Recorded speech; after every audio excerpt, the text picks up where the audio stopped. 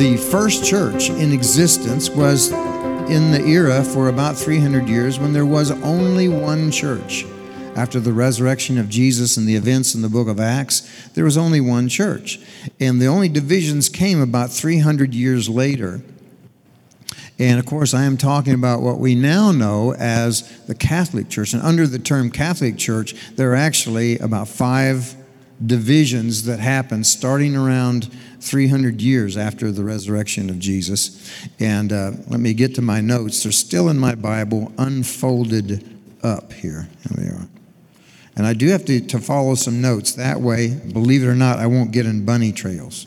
Because there's so much here that I need to just hit the high points and not get lost. I'm one of those guys that loves the details, but I just need the high points. But the Catholic Church at about 300 or so began a series of divisions over doctrine, because the main purpose, you see it in the book of Acts and the epistles, they had to deal with a lot of wrong thinking, a lot of heresy, things that would destroy the faith of young believers. And so they had to deal with heresies, and along the way, while they were debating what they believed, what they didn't believe, because they were growing in this. I don't know if you realize it, but the Apostle Paul, when he was writing in some of the older epistles like Galatians, Corinthians, and Ephesians, he was putting onto paper what he had observed for a decade, 2 decades, or 3 decades of how God was working in this new thing called the church. Until then, for 6,000 years, there had been Judaism, but there was no church on the planet. And so Paul is putting onto paper what he has seen and how problems are dealt with, and what he saw, for instance, how the Holy Spirit was working, particularly in 1 Corinthians, you'll see that. Church structure shows up especially strongly in Ephesians. And so now we have, about 300 years on, you still have people whose relatives were involved, were some of the original leaders of the church, especially into the first century. But by 300, there's some serious heresies are coming that threaten to split the church. So when they deal with that, as they dealt with it, they realized some of their differences. Also at that point, the church had spread into 2 major and completely different parts of the world. And to complicate things, right about that time and a little bit later, some other religions were rising up that were very violent and very aggressive, and began to press on the church to the point of overtaking cities that used to be capitals of Christianity. Constantinople is one of those. So 5 divisions came up. I'll name them real quick. We'll move on. The Eastern Orthodox Church, the Oriental Orthodox Church, the Church of the East, the Anglican Church, which we know is the Church of England, the Old Catholic Church, which that's why you use Catholic for all of these 5, and then the Roman Catholic Church. So I'm going to talk about this. All of those, each one of those I named, to this day still traces the legitimacy of their clergy by apostolic succession back to this period and beyond, to the earlier period described in early Christianity. So most of them will trace, especially those with a central authority, will trace it back to Peter. Okay, now let's move on here. I'm going to tell you some personal experiences, and maybe some of this will relate to you. Growing up in the 60s and 70s, there were some doctrines taught, especially in evangelical churches, and they're still somewhat popular. But at that point, they're always trying to piece together some puzzles so that their end-time theology would make sense. And one of the things necessary for one of the views of the end times is you always have to figure out who Antichrist is. And so we've had a steady string of people named as Antichrist, and as soon as they thought they would plug it in, Mikhail Gorbachev was the Antichrist for a while until he died, and virtually every pope for the last this has only been a real push for the last 100 years, frankly, this real strong view of the end times. So growing up in a Pentecostal church, we heard lots of sermons, and the Pope was always the Antichrist, and the Catholic Church was always the great whore of Babylon. And so it always seemed to fit neatly until that Pope would be dismissed and then have someone else, or someone would rise up in the communist world and they would take the title of Antichrist. Entire books were written. Usually once you get revved up in that area, you really feel absolutely propelled into naming a date for the Lord's coming. You write a book about it. He doesn't come. The book's thrown out, and you make a new book with a new name for the Antichrist and a new date for the Lord to come back. You guys, I don't approve of that. If the scriptures say no man shall know, then no man shall know. Don't write books about when God's going to come back. Just don't do it. If it says no man shall know, figure you might fit into that category. Maybe. Anyway, we do need to study the end times. I do encourage you to study the scriptures, come to a conclusion you're at peace with, but don't go beyond scripture. Don't set dates, and don't assume that anybody is the Antichrist. And above all, do not ever walk in fear. Last time I checked, Jesus wins. He's already won it. It's done on the cross. We need to get that settled and stop the stupidity. I have very little patience for that. As believers, we need to know our God. We need to know the work of the cross. We need to rest in it and stop being pinheads. Yes, you can have opinions about the end time, but write them in chalk. We must accept mystery. We must accept the fact that you and I will never have all the facts together until we see him face to face. And then, go ahead and write a book. No one will read it. We won't need it. We'll have him in front of us. We'll be living in his kingdom on earth, okay? So anyway, all that rant over, let's go on. I grew up in that time, and one of the side effects that was very unfortunate is that if you were a Protestant growing up, you began to be afraid of the Catholic kids because there's so much you did not understand, and what you thought you understood was kind of wrapped in fear and all kinds of goofy stuff. So it really set up some prejudice that never should have happened. And the same thing on the other side. The Catholic kids, wondering why they're always being glared at by the Protestant kids, they began to react the same way. So I mean, just real stupidity going on. And so I grew up in the middle of that. And what I treasure looking back is how the Lord, in his loving way, kind of helped us all through by helping us have people that we met. One of the great ways to do away with fear is to meet people and talk with them. Always look for the good. One of the points of dealing with our baggage is to understand that there is some good and there's revelation in each part of the church that God's given us. We need to hold to the good. That stuff we disagree with, okay, just disagree with it, but don't be disagreeable while you do it. And for me, it came in some really quick steps that I'm very thankful for. First of all, I had an uncle in my family. He was the black sheep of the family because he married a Catholic lady, Aunt Daisy. And so Apollo Belvedere, first of all, having the name Apollo Belvedere, you're going to stand out anyway. But Apollo Belvedere, they call him Speed for short. Anyway, probably if you guys are into Greek mythology, you might understand why. Anyway, Apollo Belvedere, Uncle Speed, and his family were devout Catholics. And he's gone to be with the Lord, and my cousin David is still a very strong Catholic believer who loves Jesus and is doing a good work. Anyway, that began to change stuff. That challenged some of this weird stuff that was in my head from having some of this preaching with the wrong slant that I just grew up hearing over and over again. Many of you can relate to that. Then, as I got involved in the charismatic movement, even at Oral Roberts University, I remember one of the guys that I thought a lot of, he's a good friend of mine, he invited me to go to Catholic Mass with him. That was quite an experience for a Protestant kid. You know, I didn't even know what genuflect meant. And I had no idea about closed communion. We practice open communion here, but in the Catholic Church, it's a very specific doctrine. So a Protestant kid slipped in and had communion. I thought it was pretty funny. I'd never had wine before. That was an experience. I thought it's pretty cool, everybody drinking from the same cup. How'd they do that? And those little wafers, I used to put them in my own mouth, but in this particular Mass, the priest put them in my mouth. Some of you guys who are Catholic are relating. Yeah. But there are other things about even those brief exposures that I liked. I didn't know why I liked it, but I liked it. I liked the stability. I liked there's something ancient going on here. And now I know, and we'll talk about today, what's ancient there are the roots that we all share in common.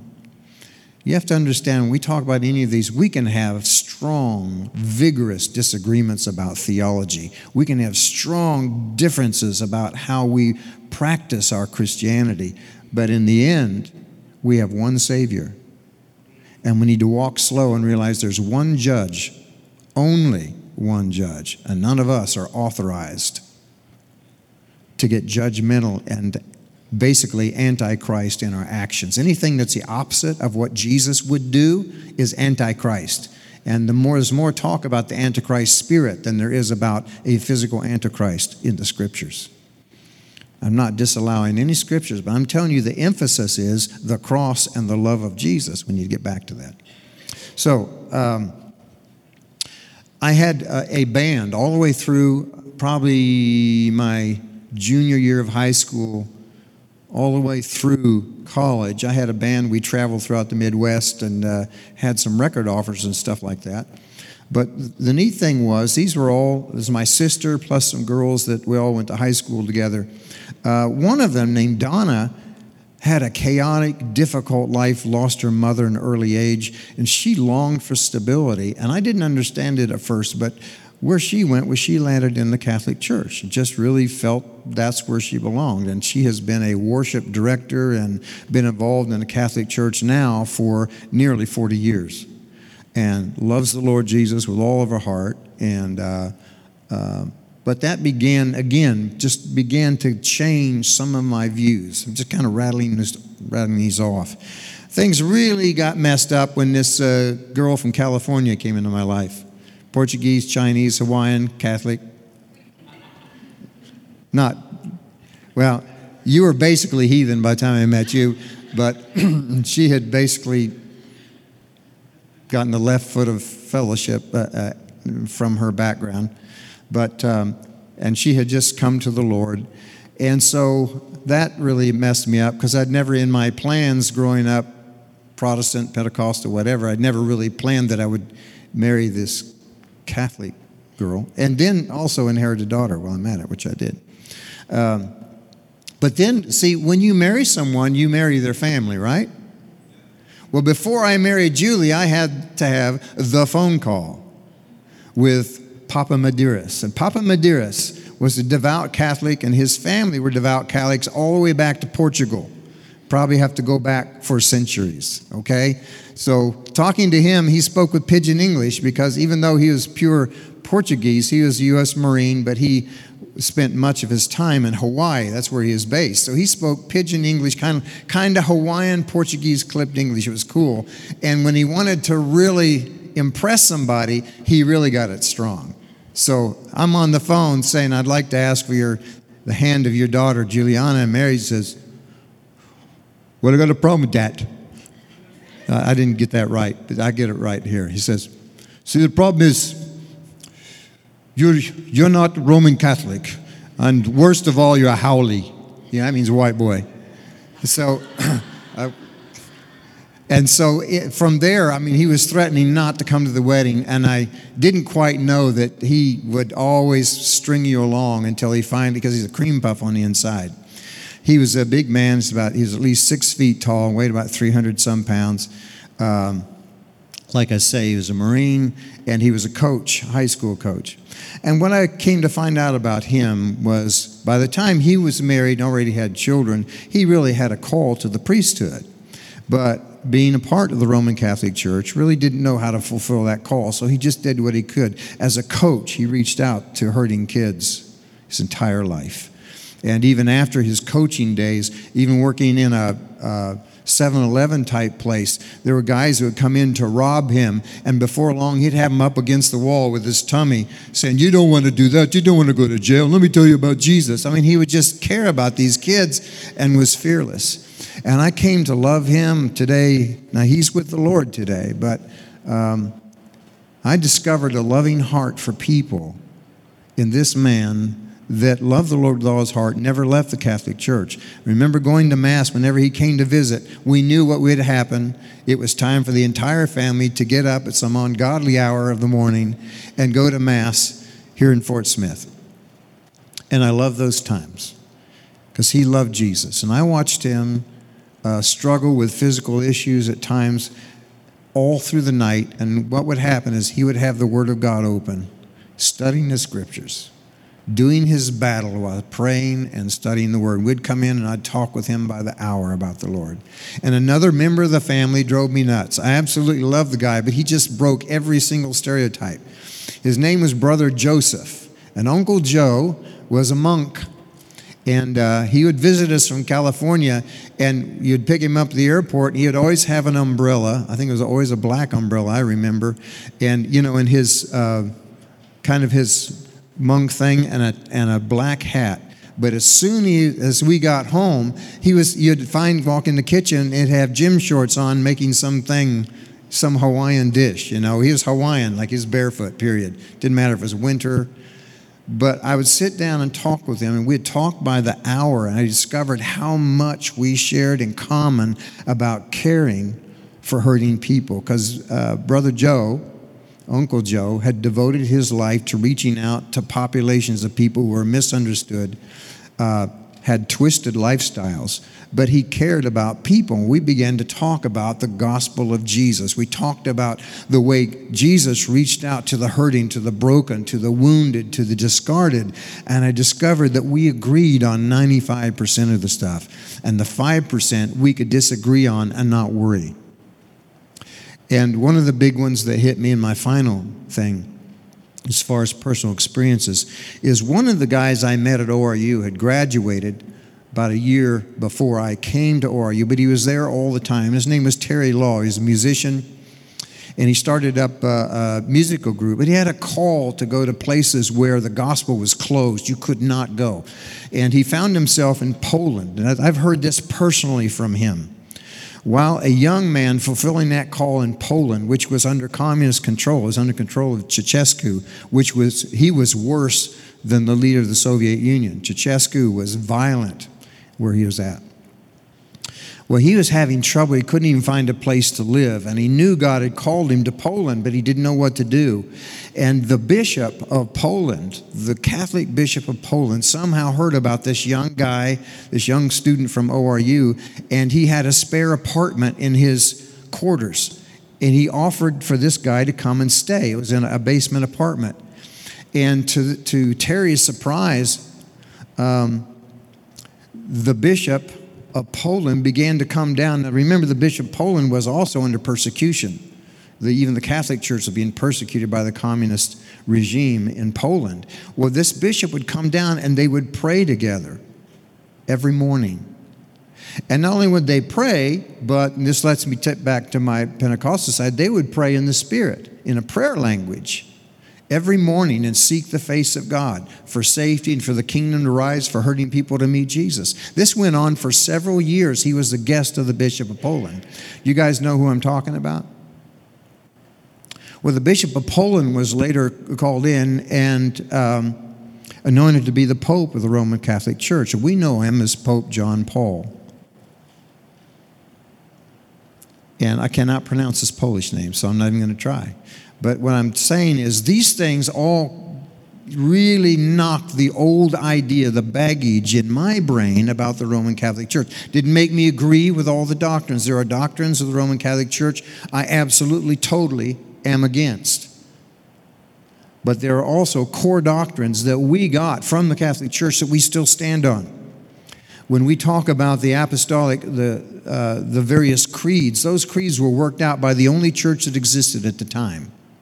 And we still stand by those creeds because they're the core beliefs we have about Jesus Christ as the Son of God and the power of the cross and what the church is. So that's what I just kind of want to, if you forget everything else, get that. That scripture we read in Mark 9 was one of the examples where Jesus was trying to hit on this, the thinking that even the apostles had, the early apostles, from their Judaic training. They had been persecuted so much that they began to view their calling with pride instead of humility. And so everybody who wasn't Jewish was viewed as dogs. Gentiles were dogs, a lesser breed. And so anyone they were really taught to be us for and no more. And Jesus was hitting that square. He's telling them, hey, accept the good things, but you need to toss that part out because God is reaching out to all people. Consider John 3:16. Those are the words of Jesus. For God so loved the world that he gave his only begotten Son, that whosoever, and that was a big word when Jesus said that, whosoever believes. So that was the heart. Jesus is hitting in Mark 9 this mindset. Hey, this guy was over there doing things in your name. We told him to stop. And Jesus said something that is the heart of this series. And, he said to them, look, if they're not against us, they're for us. And so we need to look at the Roman Catholic Church as the oldest Christian institution on the planet. We don't need to be against them. We need to stand for what we know, have vigorous argument where we need it, but again, walk in love. I can tell you there are strong believers. There's a remnant in every church. There's a remnant in this church. There are people who help keep us close to where we need to go. The Catholic Church simply is the oldest. How many of you have ever looked up your family tree? Raise your hands if you have. Have any surprises in that family tree? Any weird Uncle Johns that way back when? Yeah. John, you're really nodding. Okay. I mean, just real surprises. Well, the older your family is, the more surprises you're going to have. Some good and some not so good. You're going to have some histories you just soon not be read aloud in public, okay? Well, the oldest church has that.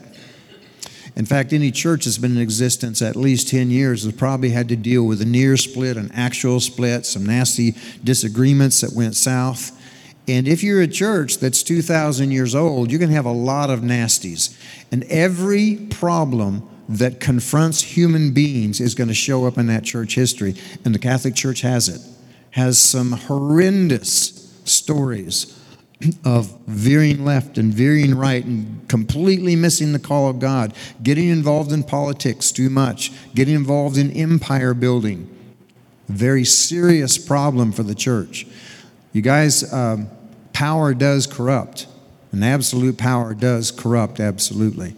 It doesn't matter if it's a church, if it's a federal government, if it's local government, if it's a small church. When you get a little bit weird and you get off balance, bad things happen. So we need to remember with the Catholic Church, because of its history and longevity, it's had to deal with 4 major problems. The guys in the back are trying to figure out what in the world is he doing because they're going to put some up. Let me talk about strengths real quickly.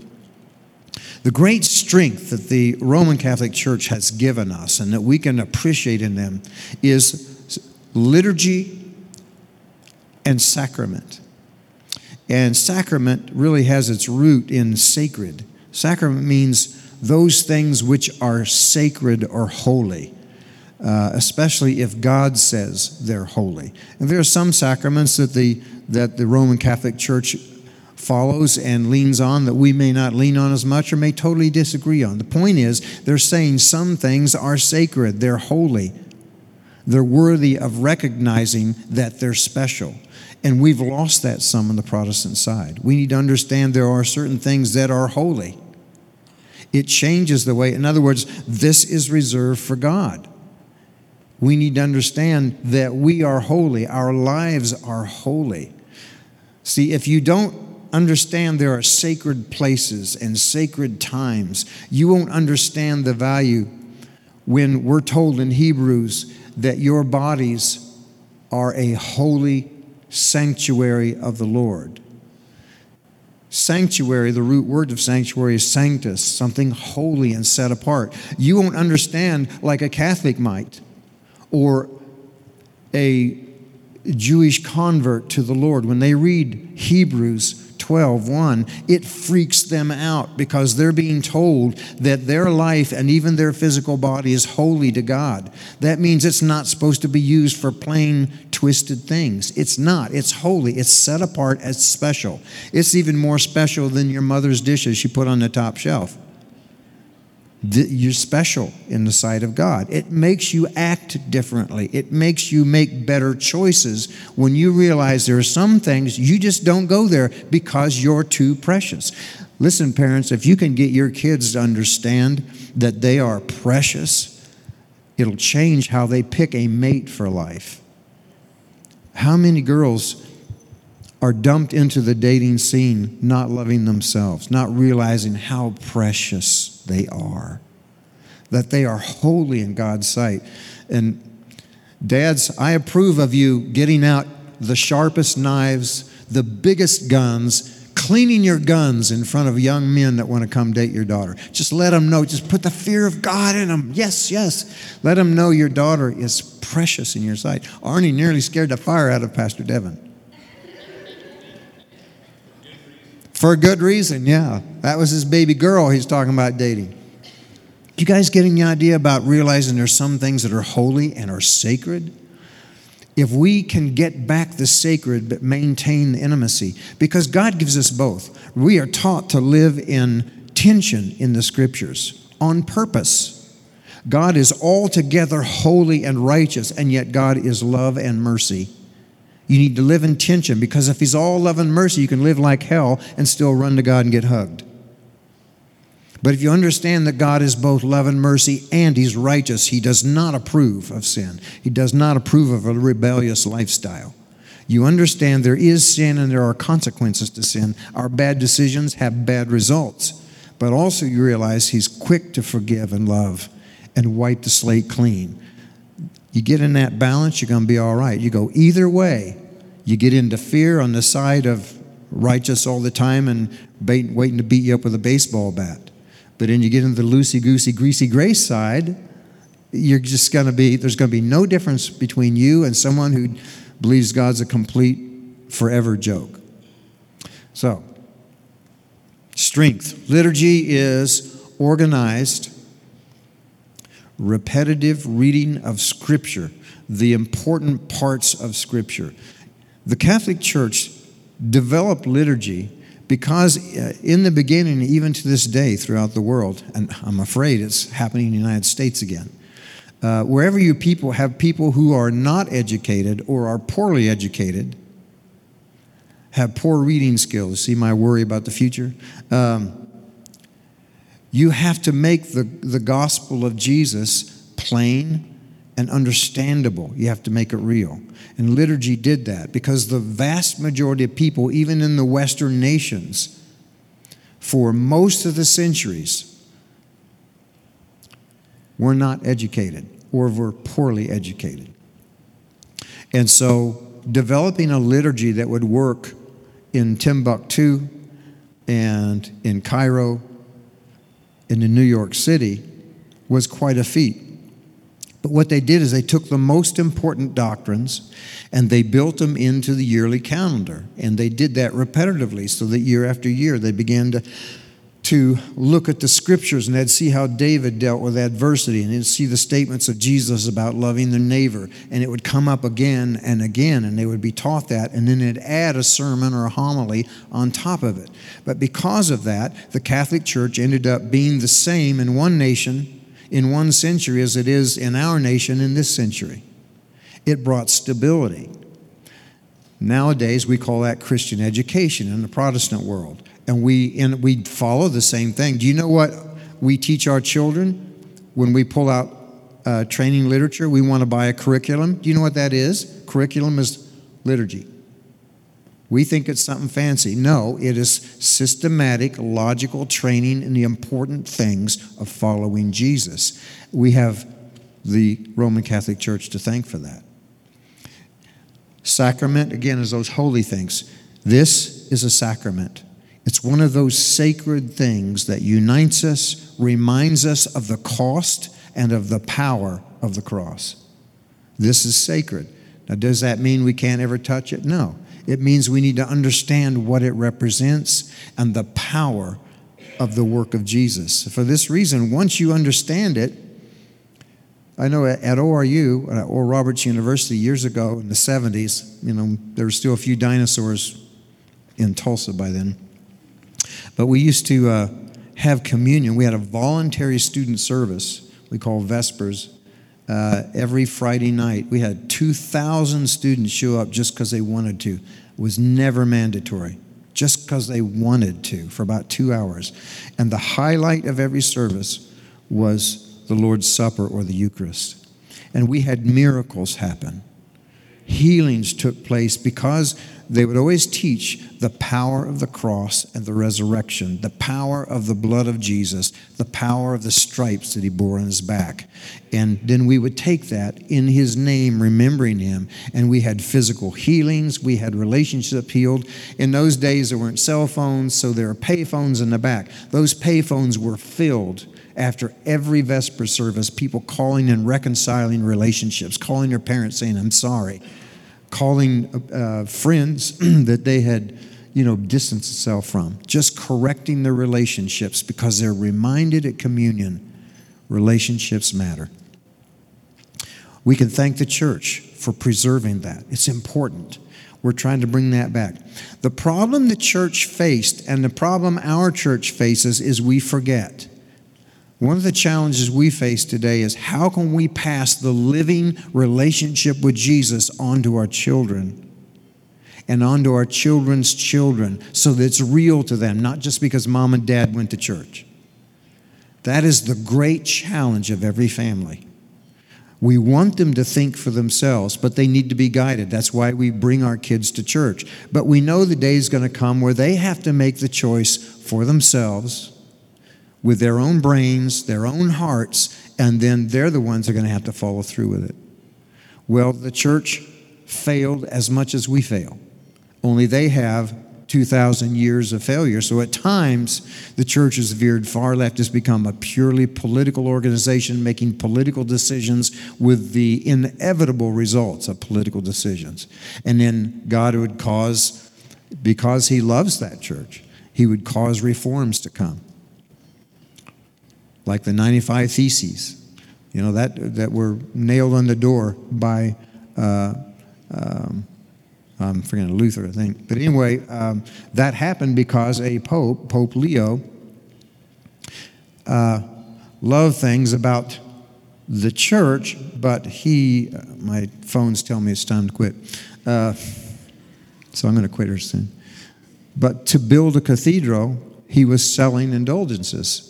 Basically payoffs for your sin, but he was desperate to get money to finish St. Peter's Basilica. He had spent all the money in the coffers and all kinds of other projects, and he wanted to do that. And Martin Luther, who was from the church in Germany, visited, saw that going on, and that infuriated him. So he wrote a 95 Theses or 95 points that concerned him as a Catholic priest about the church. And it so irritated Leo. And when he wouldn't recant and back off, then Pope Leo excommunicated Luther from the church. And what that did is that triggered, at that point, the German part of the Catholic Church was already having some problems. And they took those 95 Theses, agreed with them, and the Protestant Revolution began. Well, in response to that, the church called the Treaty of Trent and all that stuff. But anyway, it brought reforms to the Catholic Church. Not the first one. There's many things that have happened since then. Those of you who are Catholic hopefully have done a nice, non-prejudicial statement about the Catholic Church, okay? The weaknesses is that they dealt with problems you and I deal with. And if I can get to my notes, I'm going to tell you, and we're going to finish with this thing. It is really hard holding a microphone and doing paperwork at the same time. So it wants to go every place. They deal with the problems of money, morality, power, and pride. Money, morality, power, and pride. We face that right now in our church, always will. Every denomination has faced that. Those are the things even the 12 disciples had to deal with. We had disciples two brothers wanting to be the favorites.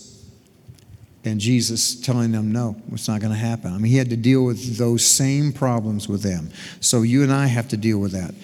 But they became mired in empire building and got involved with Emperor Constantine of the Roman Empire. And later, the secular world after he died. Then the church took over the Roman Empire and became the Holy Roman Empire. And you can imagine what happens when church and all of government become one. It gets nasty. Jesus begins to disappear in the distance, and the political power and money handling and everything rises to the front. So really, the church isn't called into empire building. We are called into building the church of Jesus Christ. We're called to focus on Jesus and loving people with his heart, having a sacrificial life like Jesus had. And when we do that, the church grows, no matter what kind of government is around us. Have you ever wondered why the church prospers even in communist nations, in atheist nations, in Buddhist nations, in every kind of nation out there? The church prospers. In fact, it usually does better under persecution than it does when we have it our way. You ever notice that? The church had a problem immediately after Constantine declared that Rome was now a Christian nation. Basically, millions of people came into the church, but they didn't come to Jesus. Big difference between those two. So our challenge today is to learn from where the church was, to learn that we face the same problems. We're making the same mistakes now that the Roman Catholic Church made hundreds of years ago. We just didn't bother to learn from them. And yet, if we can also hold to the sturdy things, we need to keep the most important things most important. Focus on those things which are central. And number one is Jesus as the only begotten Son of God. We need to stick and stay with what's most important and let that rule all of our decision making in our life.